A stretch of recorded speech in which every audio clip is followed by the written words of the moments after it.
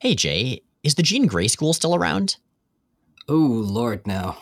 Honestly, Miles, I am surprised it lasted as long as it did. I mean, it seemed pretty good. There were classes and everything. That's part of the problem, actually. I mean, have you seen the course listings? Oh, they couldn't have been that bad. Miles, Sam Guthrie teaches a class called Flying into Things Head First. Okay, that's a little unconventional, but still awesome. I'm sure the rest is fine. Know your alien races and how to kill them? Who teaches that? Lockheed. Well, you've got to admit he's qualified. Oh, you want to talk qualifications? Wait till you hear who's teaching sex ed. Okay, it would be part of the science curriculum, so I assume it must be... Gambit. What?!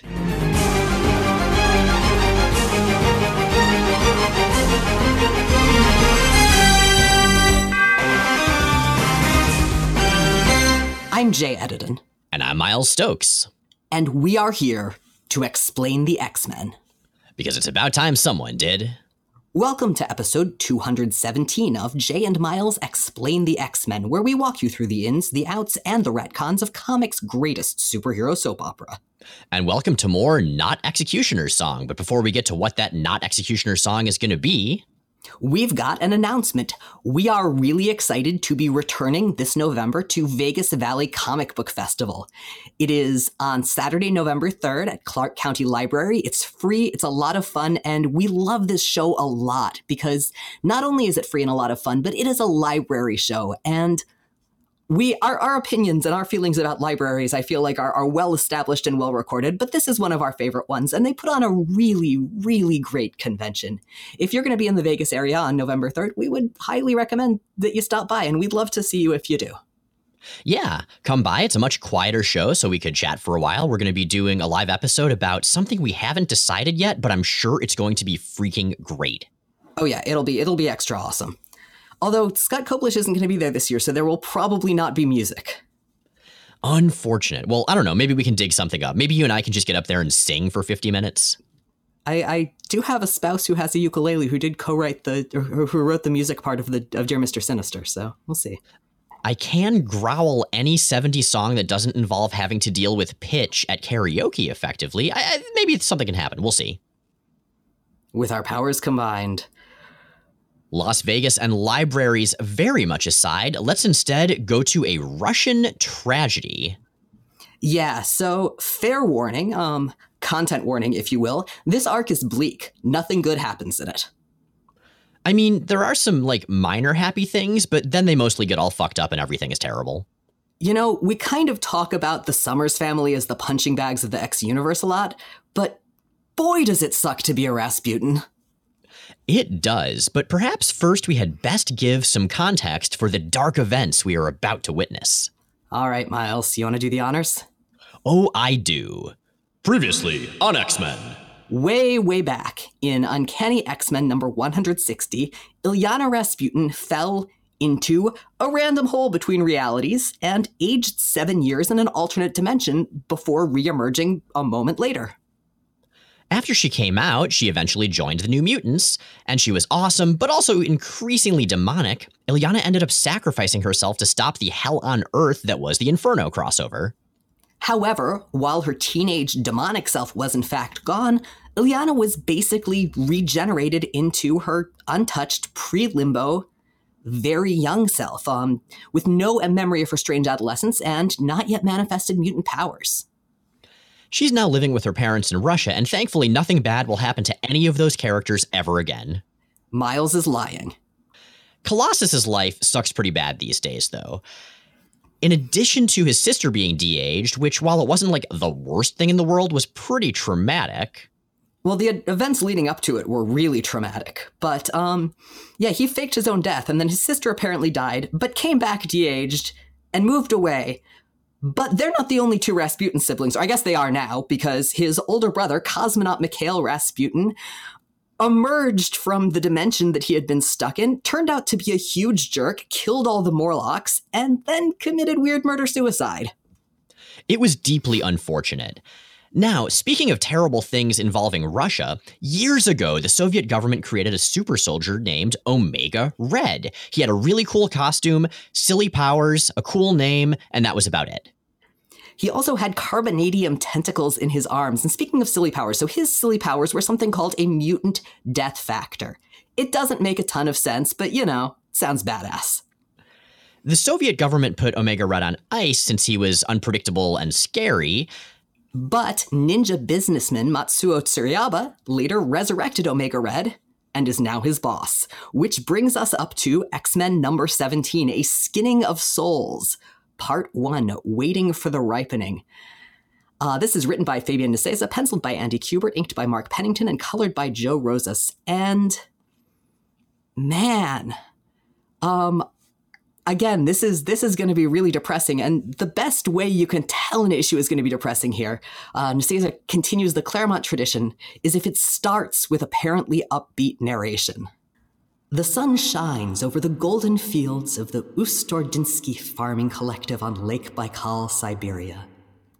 The girl runs with glee, innocent, free, sweetly unaware of the fact that her father's crop is going to die on the stalk. Russia's collapsed economy unable to purchase the food to sell to the people in this strange new capitalistic society. This is indeed Ilyana Rasputin, the de-aged, still very blonde Ilyana Rasputin. And while technically that introduction is correct, the actual reason that the crops won't be sold is that her parents are going to die really, really soon. I gotta say, it is hard seeing Ilyana here. I think this is one of the first, if not the first time we've seen de-aged Ilyana after she was found in the Dark Child's armor at the end of Inferno. We saw her on the phone with Colossus briefly after Mikhail died.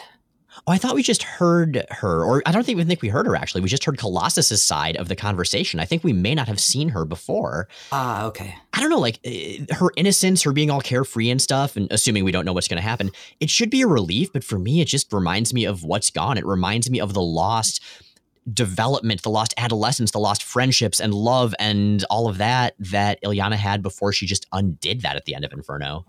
It's funny that you describe the adolescence as part that's lost, because one of the things that really sticks out to me here is that Kubert draws her with a very, very older adolescent or adult face. It is a little confusing. I remember reading the story for the first time as I was simultaneously reading 80s stuff, trying to figure out how it all connected. And I don't think I fully got that this was a de-aged Ilyana. I just thought she had forgotten everything and couldn't speak English anymore. Now, as we and our narrator are watching Ilyana frolicking, someone else is watching her as well. This is a sinister farmer with a viewfinder. And this dude is Flagwatch number 113. His job is basically to keep an eye on Ilyana, and he is one of a large number, at least 113, Russian agents who are assigned to pretty much spy on every known or potential mutant.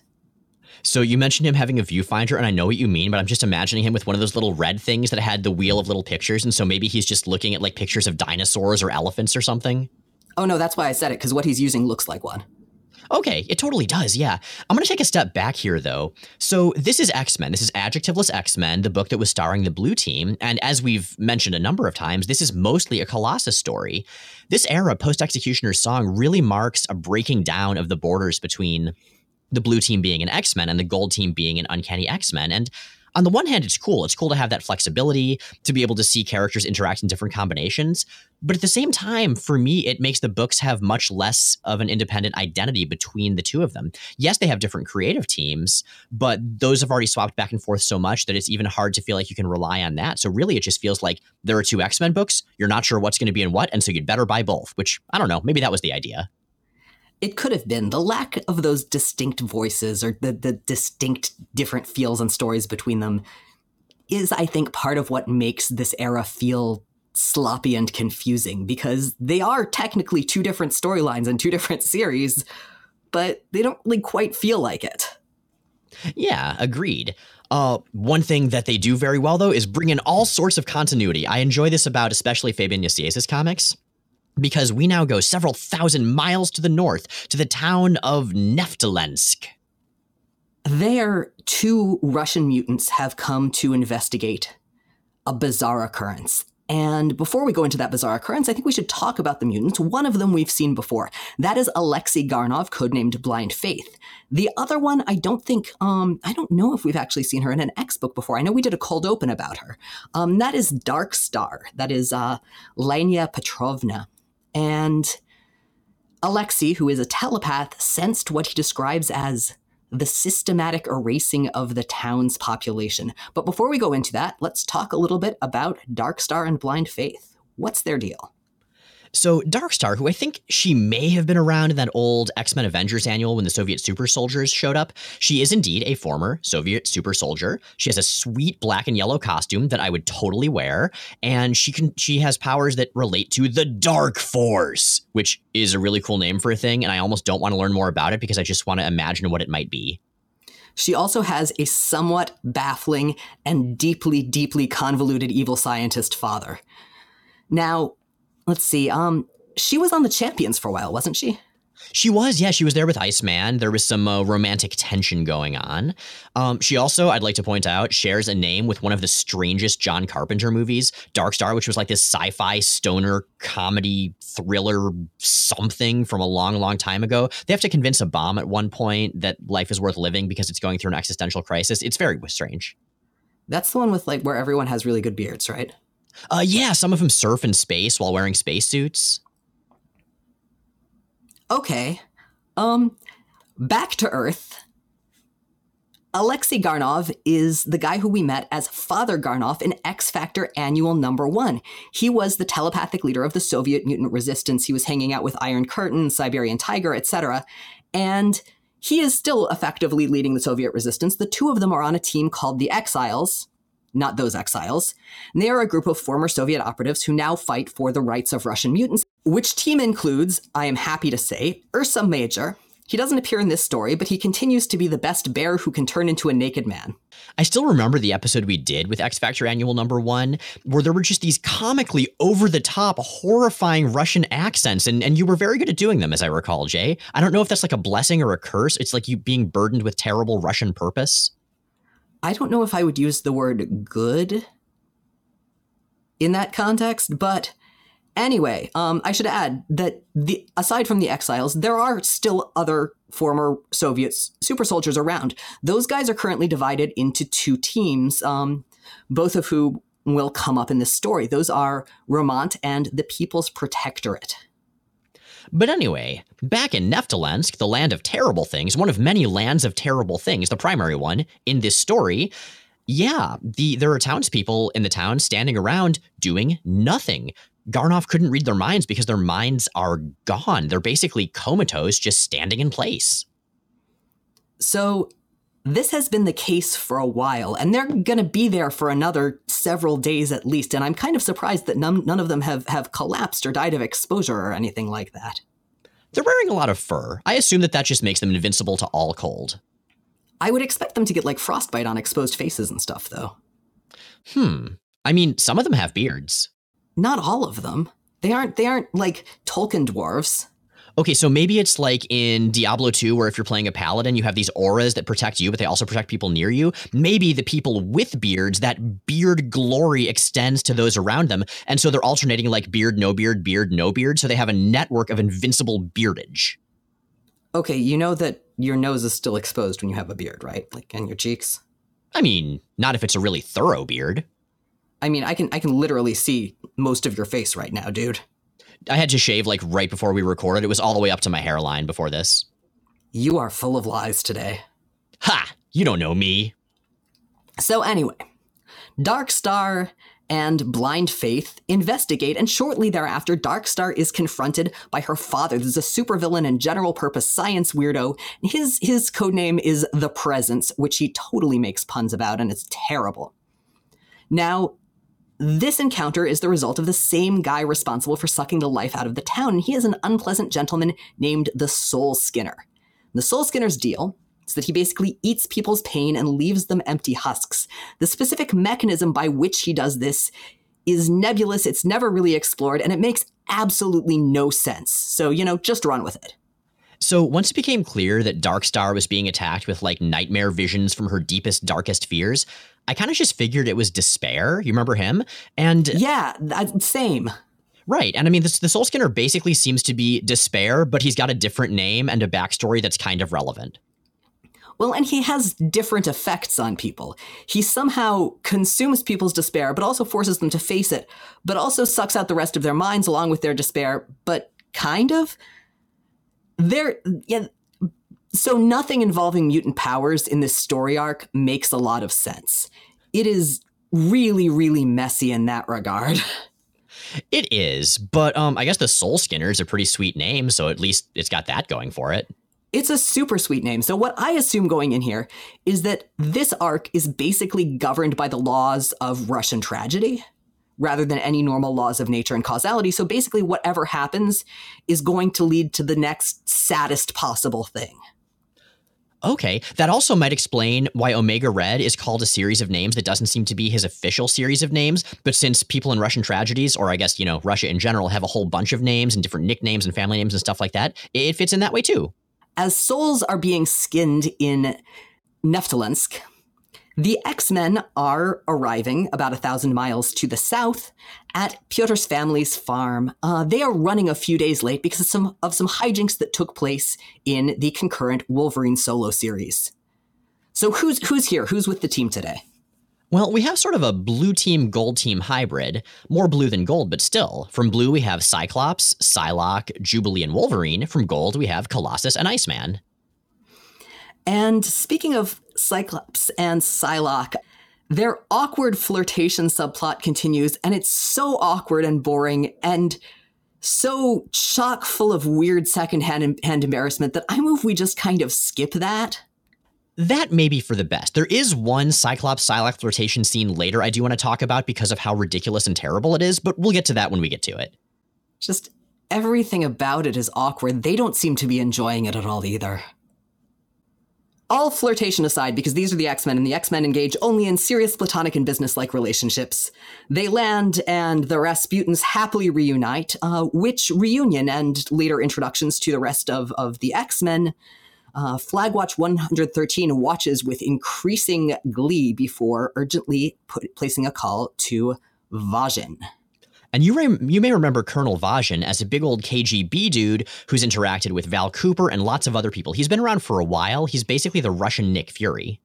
Piotr has been having a really rough time, and he's having a hard time being back home, so he does the thing he does to blow off steam, which is aggressive landscaping.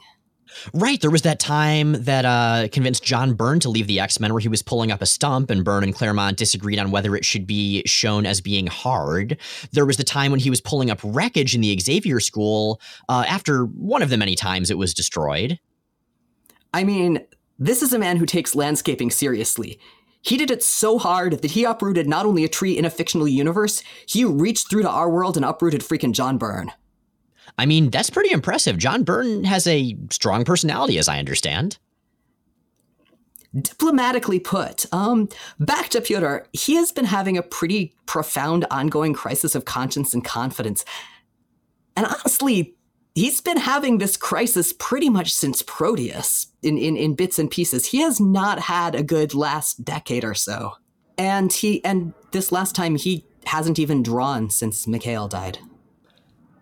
Did you ever think that after everything we have done, everything we have been through, that our accomplishments as X-Men haven't nearly justified our pain and loss? Sometimes I wonder if leaving here to follow another man's dream, no matter how noble, was not the single worst choice of my life. I mean, yeah, probably. Inside, Jubilee is braiding Illyana's hair and showing her how to use makeup, and is also summarizing all of the tragedies that Illyana has been through, like right in front of Illyana and right in front of the Rasputins, and it's awkward. Yeah, Iceman tries his best to diffuse it, but it doesn't really work. And I just sort of want him to take Jubilee outside and just be like, nope, go play outside, kid. Inappropriate. Back in Moscow, the big higher-ups are trying to figure out what they should do about, their suddenly empty town and the disappearance of two of the local superheroes. And they are wondering if they should activate red flag number 113, which is presumably who Flag Watch 113 has been watching. But they decide no, not yet. Instead, they have these handy X-Men, and instead they also have a handy Omega Red. That's a bad plan. Right? I mean, the X-Men part's probably good, but Omega Red, has it ever been a good idea to activate Omega Red? Ever? I mean, I'm not sure it was a good idea to actually write Omega Red and put him in stories, so, you know. Valid. That said, great action figure. They could have had him just be an action figure. Like, back in Ninja Turtles, they would make action figures that would never make it into the comics or the cartoon. They were just there as toys, and that was fine, and maybe Omega Red would work that way. Seems reasonable. So, before we move on, a couple of things. First off, so we have Red Flag 113, we have Flag Watch 113, and I'm wondering, is this like an Easter egg? Is this some kind of a reference to maybe Uncanny X-Men 113? Turns out, no, that was the issue where Magneto had a robot nanny force-feed the X-Men baby food, but on the upside, Nicieza has given us the gift of remembering the story where Magneto has a robot nanny force-feed the X-Men baby food, so there's that. I think that's more of a punishment. I mean, that would fit this story. It's about terrible things. But there's also... Okay, no, this is a terrible thing as well. Cyclops has a terrible dream in the middle of the night, as he does because his life is terrible, and goes up to... and because he's just had horrible shit happen that involved reliving having to give up his kid who was actively dying at the time, and the possible revelation that that kid is either a supervillain or Cable. Right, like I said, his life is terrible. And so he gets up to take a shower, and when he opens the door, he sees Psylocke, like, in this improbably sexy, wearing a tiny little towel that just barely covers her bits pose, being totally calm in this extremely steamy bathroom, and Cyclops stammers and runs away. And it's supposed to be all sexy and flirty, but I just keep thinking, like, wait, he just got out of bed. Like, probably he hasn't brushed his teeth and he's got terrible morning breath, and like probably he's really got to pee, and that's going to be distracting, and this would not be a sexy situation at all. This would just be incredibly awkward and unpleasant for everyone involved. I mean, to be fair, it is written and drawn like it's really awkward and unpleasant for everyone involved. Well, right, but they don't specify why it probably was, and so I felt like I would help Fabian Nicieza and Andy Kubert. Miles, you gotta trust the art. You gotta trust the comic to really speak for itself. I mean, you don't have to spell everything out. We can see this and see the horrible awkwardness of this morning hallway encounter. Really, I feel like we should just let Kubert's, line art, the beautiful colors, the strong, simplistic, minimal, but poignant writing carry the scene, and let us all and just sit here and not enjoy the secondhand embarrassment we're feeling on the parts of the characters. I believe in the system works. And that takes us to X-Men number 18, A Skinning of Souls Part 2, The Crops Mature. I love these really dire titles. I believe in the system. The system skins souls. Yeah, man, the chapter titles are really, really horror story, and this isn't one, but that's okay. They're still good titles. Before we get into the main part of the story, there's a scene we should just talk about right now. It's more Russian bureaucrats being all mysterious and stuff. There's a General Sheltov talking to various Russian scientists about a mysterious plan, and I love how they're all talking vaguely even among themselves. Like, it kind of reminds me of Nerve from Evangelion, or of basically anybody from Xenogears. And in the background, Logan's there. Wolverine is there. There's that characteristic, wait, no, he comes into the light and it's just Matsuo Tsurayaba, who has Wolverine's hair exactly because it's the early 90s and half the characters do. I guess it could have been Star Fox or Beast. Oh, I assume he was just really impressed by Wolverine when Wolverine kicked a bunch of ninjas' asses and so styled his hair after him. Imitation is the sincerest form of flattery. So, and I realize as we get to this point in the outline that we misread the number for a lot of it. So actually, it is not Flag Watch or Red Flag 113. It is Red Flag 133 being watched likewise by Flag Watch 133. It's been a very long day. But this was a happy accident because we got to remind everyone of that time that Magneto had his robot nanny force feed the X-Men baby food. We define the word happy very differently. Hey, in this story, you take what you can get, okay? Fair enough. Anyway, Matsuo is here presumably because Omega Red was mentioned, and Matsuo Tsurayaba, having resurrected Omega Red by having a bunch of ninjas kill themselves, is kind of in charge of Omega. So that's a thing. It won't really become very relevant, though. So what is Omega Red up to now that he's on the scene? Well, he is up to an in media res opening that's very confusing. The first panel of this issue, the first page, in fact, is a face divided down the middle. One half is Omega Red's characteristic, very pale face. The other half is, I don't know, it looks kind of like a hair metal orc, for lack of a better way of describing him. Like it's this green dude with tusks and giant purple hair. Orc is a good metaphor because I'm thinking World of Warcraft, and this is not actually the Soul Skinner. This is the Soul Skinner as he appears in the minds of his victims. He's actually kind of a nebbish-looking dude with a beard. Yeah. But we are currently in the mind of that victim being Omega Red, because apparently between issues, Omega Red was sent in and got in a fight with the Soul Skinner that's now taking place on not the astral plane, but certainly some sort of psychic plane. And Andy Kubert draws some kick-ass, very muscly, very 90s, very dynamic fight scenes, and I appreciate that. Now, since we're only a little bit of the way into the second act of a 3-act story, obviously Omega Red is going to lose this fight. Exactly, because the Soul Skinner does some psychic stuff feeding on Omega Red's pain, convincing him that he's covered in centipedes or worms, not, unfortunately, in the fine words of Wolverine from the animated series, covered in scorpions. And Omega Red is down for the count. He is now a mindless shell controlled by the Soul Skinner. The Soul Skinner is one of the more poetic hair metal orcs I've ever encountered. I look inside you and see nothing but a shattered mirror, Arcady. The jagged taste of broken glass is like sweet candy on my tongue, but it does not make for a filling meal. Okay, well, I'll give him one thing. That is indeed technically a simile. HP and MP restored, but you're still hungry. Oh, man. Anyway, the X-Men have met up by this point with Colonel Vasion, and Colonel Vasion is now wearing this sweet orange metal psychic defense armor, but my favorite part is that the helmet has little kitty cat ears on it. I'm not sure that that's what it's supposed to be, but he just looks like, I don't know, he looks like a cute little kitty Daft Punk guy. Miles, that's how kitty cats defend themselves against psychic incursion. It's the cute little ears. That makes perfect sense. Vasion says that Russia's had a flag watch on the target, and I looked it up. According to cursory Googling, flag watches are not a real thing in Russia or elsewhere. But again, the Googling was cursory. This flag watch is a mole planted as a civilian to watch for threats to the government, in this case, powerful mutant types. Now, Colossus is frustrated at being called away from his first family visit in a million years for this whole thing. And Colossus is justifiably pretty pissed off that he got dragged away from seeing his family for the first time in a very long time to deal with this nonsense. What are we but pawns in an endless game between those who have power and those who crave it? Accurate. Colossus's growing despair, though, really does feel earned at this point, and boy, it's going to get more earned.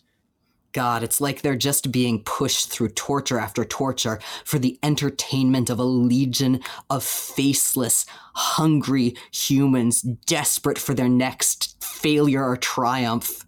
What was that old Onion article? Video game character wonders why angry God always chooses continue? I think we just referenced that a few weeks ago, but yes. Well, it's worth referencing again. So, the X-Men land in Neftelensk. Now, they're in, winter gear, lots of fur and jackets and stuff, but Psylocke is still wearing just her, barely qualifies as Bikini Bottom's lower half. Her thighs are bare. Her hips are bare.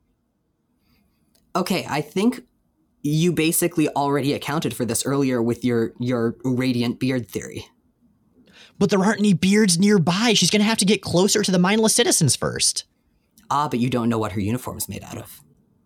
Oh my god, pure beard fabric, unstable beardicules.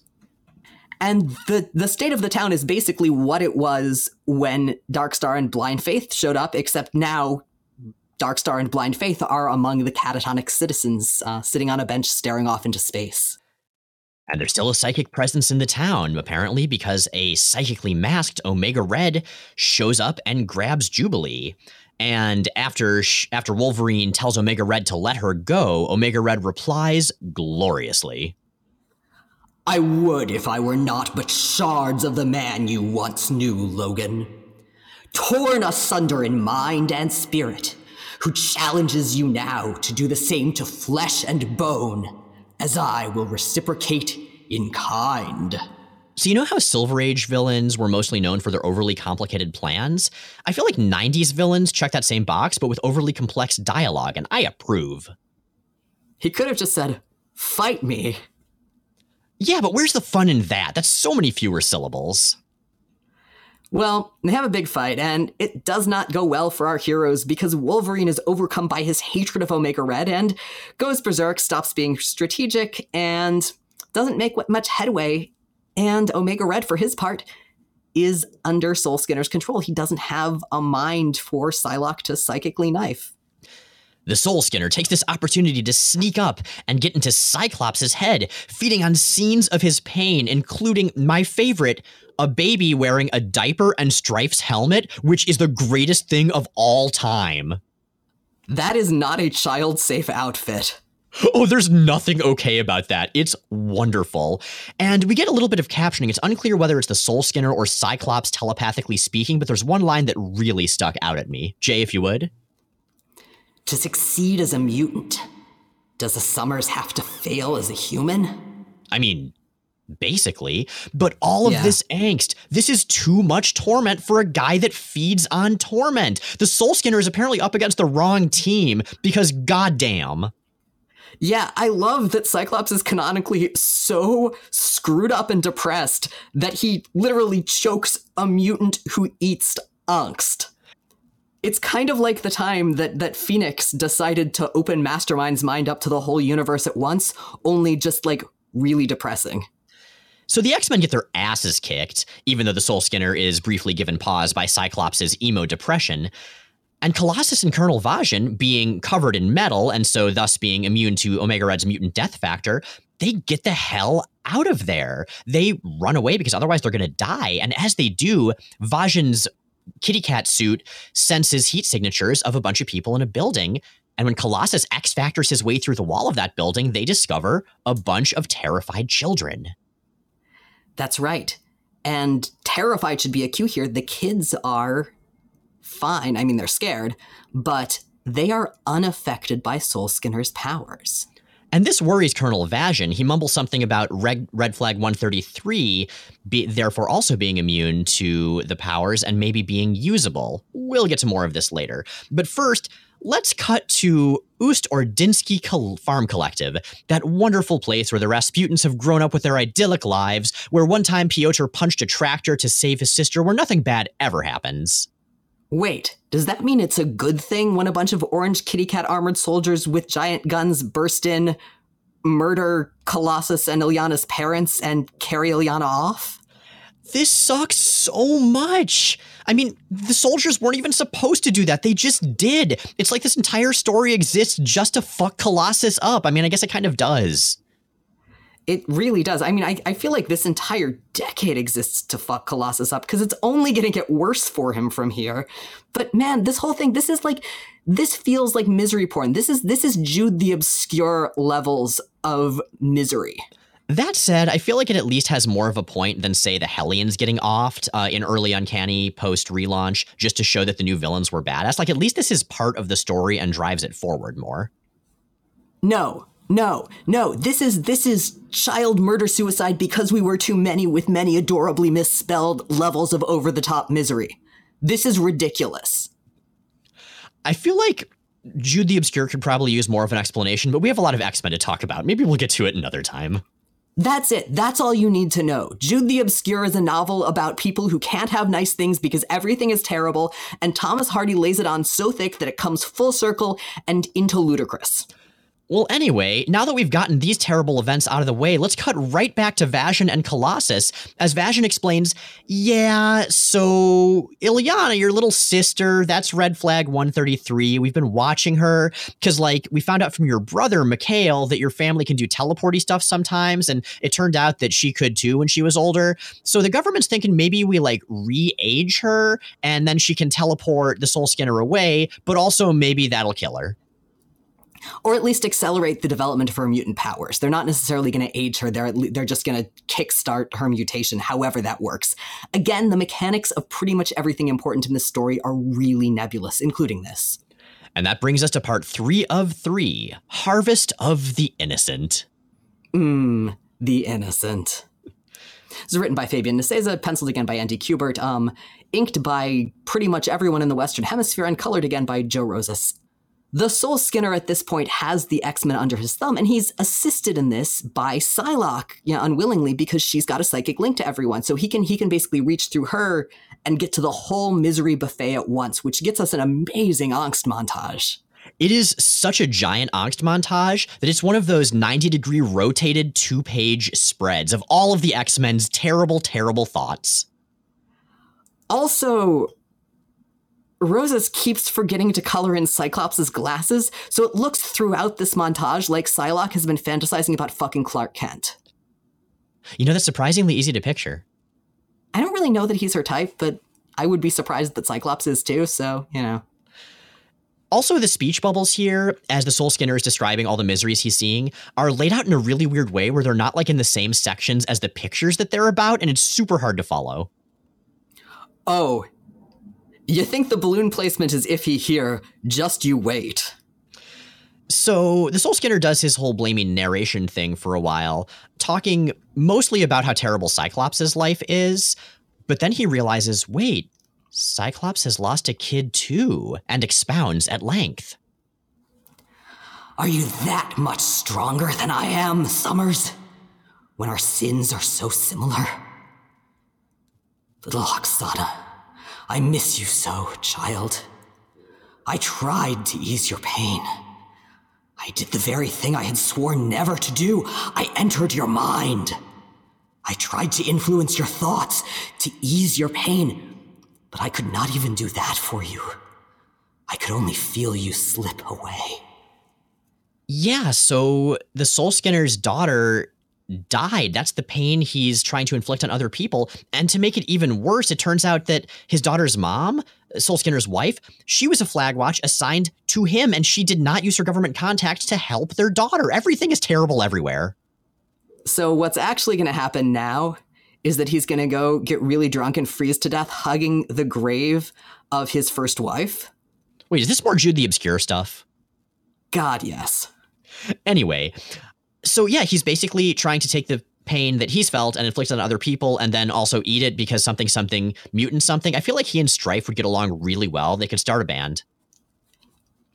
Yeah, this dude's MO and his powers are really, really nonsense. It's just, kind of endemic misery land. Speaking of which, the Soul Skinner freaks out and he sends Omega Red after Vajan and Colossus in hopes that he will catch them before they discover his secret. But it is too late. The secret, as it turns out, is the local kids huddled together and unharmed. These kids at least are unharmed, but Illyana is not in great shape. The government folks, the kitty cat soldiers, have shown up with her in a fancy and vaguely threatening technology box.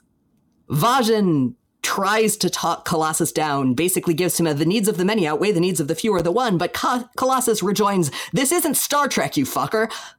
That part doesn't happen, but you get the gist. Before Colossus can get to Illyana, the Soul Skinner shows up and does his usual flowery dialogue. Don't weaken now, X-Man, for you only know half the story. These state agents have much to reveal to you, Nikolovich. Allow me the luxury, oh say it you cad, the pleasure of showing you what their minds have already shown me. Open yourself up, you raw, unyielding powerhouse. Let me peel you open, layer by layer, and feed you on the pulpy anguish of others. The anguish of your very parents, Peter Nikolovich, as they were gunned down, murdered, Piotr, butchered in your home just hours ago. You do what you love, you never work a day in your life. And then, in the moment of peak bad balloon placement in this issue, Colossus's crotch exclaims, "You killed my parents." And there you have it, folks. It's much less exciting from here, but I guess we should at least finish the story, the post-crotch yelling story. I mean, yeah, so Soul Skinner continues to guilt trip Piotr for even briefly considering using Illyana to stop him, which I don't even know how that would work. She's a freaking teleporter. What's she gonna do? take him on a pleasant vacation, or I guess to Limbo? Yeah, I mean, she could teleport him away. The Russians don't want to kill him, or maybe they think they can't kill him. Regardless, Soul Skinner's daughter briefly psychically manifests to guilt trip him. Man, this guy, he's like a nesting doll of misery. He's a misery matryoshka. Oh man, that has the same alliteration as Soul Skinner. Well done. Man, that's what they should have named him. So Soul Skinner decides at this point he is done. He is going to destroy everything and commit suicide by pressing buttons on the device Ilyana is in. How this is going to work, I have no idea. But thankfully, Colossus has a plan, and it is an awesome and, as is par for the course for this story, implausible plan. Yeah, so his plan is first he's going to go get all the children from the barn. And to get them to come with him, what he tells them, God, he's so bad with kids. Children, you must come with me. I need you to come play a game. I am sorry to say, of life and death. God, Colossus. And how this game goes, apparently, is bringing all the kids to the X-Men and having Psylocke stab one of them in the head with her psychic knife. Okay, this kind of reminds me of in Judgment War, when Cyclops zapped everybody's hope and cooperation out of his eyeballs at a space god, and that worked. This is zapping all of the innocence of a bunch of children through a sexy ninja's fist into a weird hair metal orc. That's much creepier. Well, yeah, but it works. Yeah, so this floods Soul Skinner with the innocence of a passel of children, which basically short-circuits him.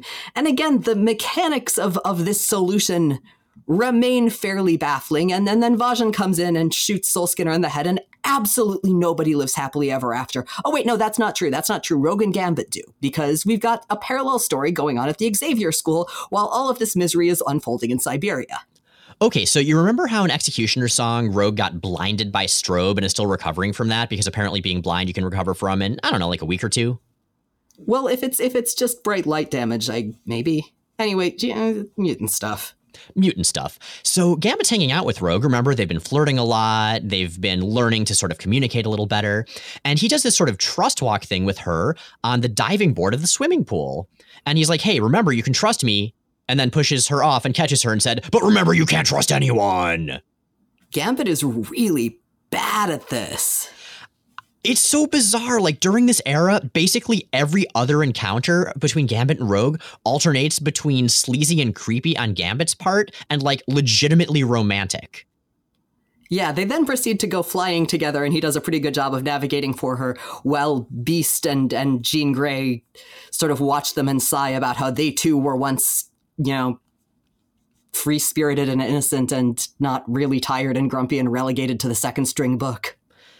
Beast is talking about how he's about to hit 30, in fact. And in fact, the X-Men franchise in this era is about to hit 30. It's probably best not to think too hard about how Marvel time works with this 30-year-old Beast as a marker because it makes no sense. But still, it's a nice touch. Yeah. Always ignore specific numbers and stuff like this. They will never, ever, ever add up or line up.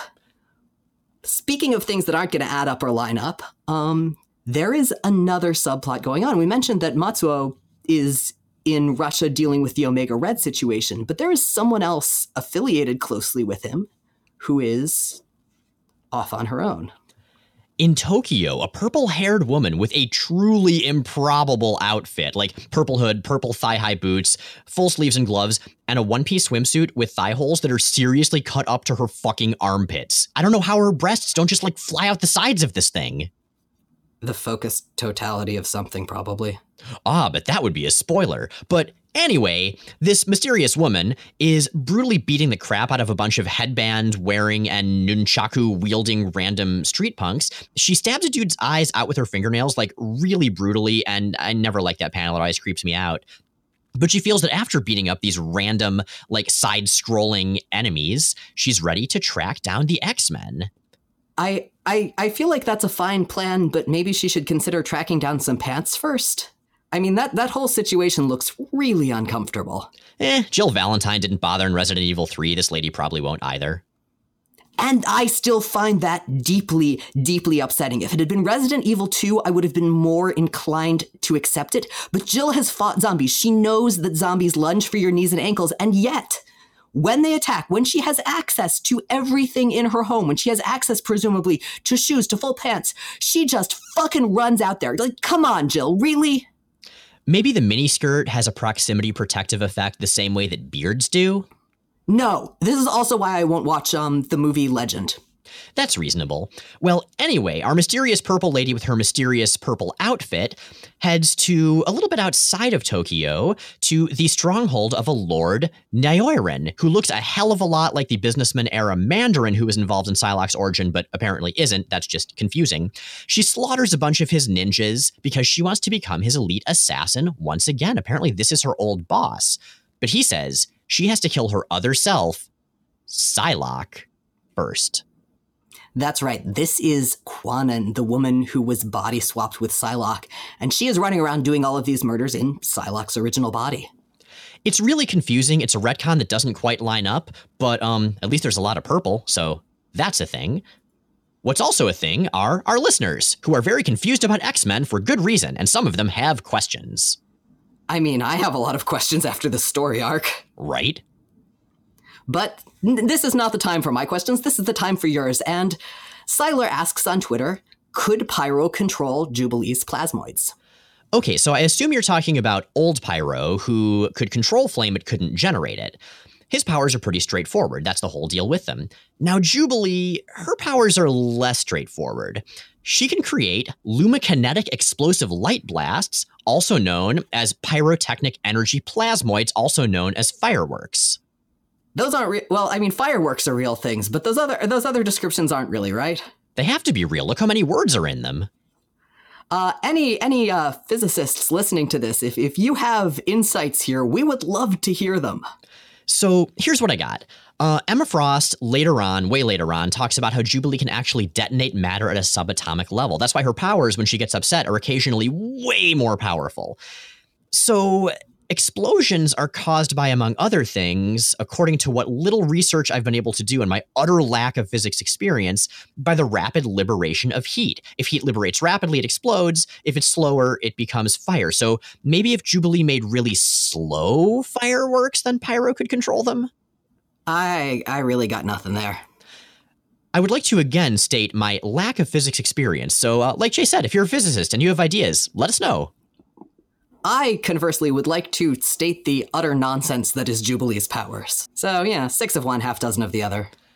Jeff asks via email, I've been reading X comics since the 80s. Oftentimes, I try to go back and reread older comics, but often I can't get past certain era-specific things. Sometimes it's the art style, and sometimes it's Claremont-era Cyclops still saying stuff like, "Watch out, Jack, my I-beams will wallop you."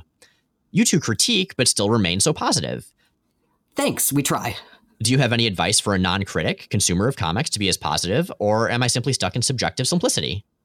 Okay, that is a terrific question, and it's something that I think a lot about going into this. Personally, I find that it really helps to go in with some context, to be kind of aware of the era you're going into, that it was a different time with different aesthetics, different specific standards, and to not just look at enjoying the comic, as a comic you're reading for the story, but to enjoy it as an artifact, as kind of a time capsule. Yeah, it's kind of like watching an old black and white movie. It can seem dated, but if you let go of how stories are supposed to work in the modern familiar context, it can be really awesome. Like, put yourself in the shoes of somebody reading the comic when it came out before our modern standards were established, and think of, for them, how much more modern this would have been than, say, the Golden Age, and how it planted the seeds for what turned into modern comics eventually. It's part of this glorious history, going from really cheesy stuff in the Golden Age to really cheesy stuff of a different sort now. Something else that really, really helps me is to seek out positive opinions on the comic. I am lucky enough to have a wide base to draw from when it comes to friends whose opinions I trust, who think a lot about the X-Men, and a lot of them have really different tastes, and I find that hearing them talk about the stuff they really like and get really enthusiastic about stuff I'm lukewarm on kind of lets me secondhand ride on the wave of their enthusiasm. I may not be super into the comic themselves, but I'm super into how into it my friends are, and kind of, gives me a boost to at least finding and recognizing and searching for the things that they find really enjoyable about it. And finally, if worst comes to worst, I also derive a lot of enjoyment from reading bad lines aloud in ridiculous character voices because I am a monster. Just find one thing you like about those old comics and ride that thing like a mystical Pegasus through the doldrums of plaid suits or whatever. Are you talking shit about the plaid suits of the Silver Age, Miles? I, would never. Miles, those plaid suits are my mystical Pegasus. See? It takes all kinds. And speaking of all kinds, and speaking of things that take all kinds, we are an entirely listener-supported podcast. We are here thanks to you. You are the folks we answer to, and you are the folks whose patronage on Patreon makes it possible for us to do this and keep it ad-free. And some of those tiers of patronage and support come with acknowledgement on the show from a range of fictional characters and concepts. So let's hear from one of those concepts right now, the angry Claremontian narrator. Did you think that you were safe, Robert Bergsbakken? That the supple and formidable walls of Abslantis would protect you from the tragedy that sooner or later reaches everyone even remotely affiliated with the X-Men? Brian Caffrey learned the hard way that no one, no matter how noble or generous they may be, will be spared. And soon you, too, will face your own inevitable reckoning. So that got a little bleak, and for a change of pace, or possibly not a change of pace, we'll see. It's kind of a toss-up. The mic is going to go now to Sexy Gambit. That Russian fiasco sounded like it was as depressing as a Zydeco band with no washboard player. Thankfully, Gambit's smart enough to stay home and romance La Belle Rogue. Gambit don't understand why pushing her off a diving board didn't make her melt in Gambit's arms, though. Could Gambit's suave be slipping? Huh. What's that, John Larson? You saying gentle compassion and empathy be a better way to show a femme you care? Michael Dobson, you telling Gambit respect and agency of his petite may be more likely to make her swoon? These are radical ideas, mes frères. But maybe Rogue be worth flirting outside the sleazy box, no? You have Gambit's tanks. And with that, Jay and Miles Explain the X-Men is recorded in Forest Hills, New York and Portland, Oregon, and produced by the long-suffering and deeply patient Matt Hunter. New episodes come out Sundays on iTunes, Stitcher, Google Play, and at explainthexmen.com. Check out explainthexmen.com for all kinds of extra content, including visual companions to every episode, and come see us at Vegas Valley Comic Book Festival on Saturday, November 3rd. Our show is 100% listener-supported. If you'd like to help us stay on the air and ad-free, check out the Patreon link at the top of explainthexmen.com. Next week, we're coming up on a major comics milestone. As Uncanny X-Men hits issue 300. That's a lot.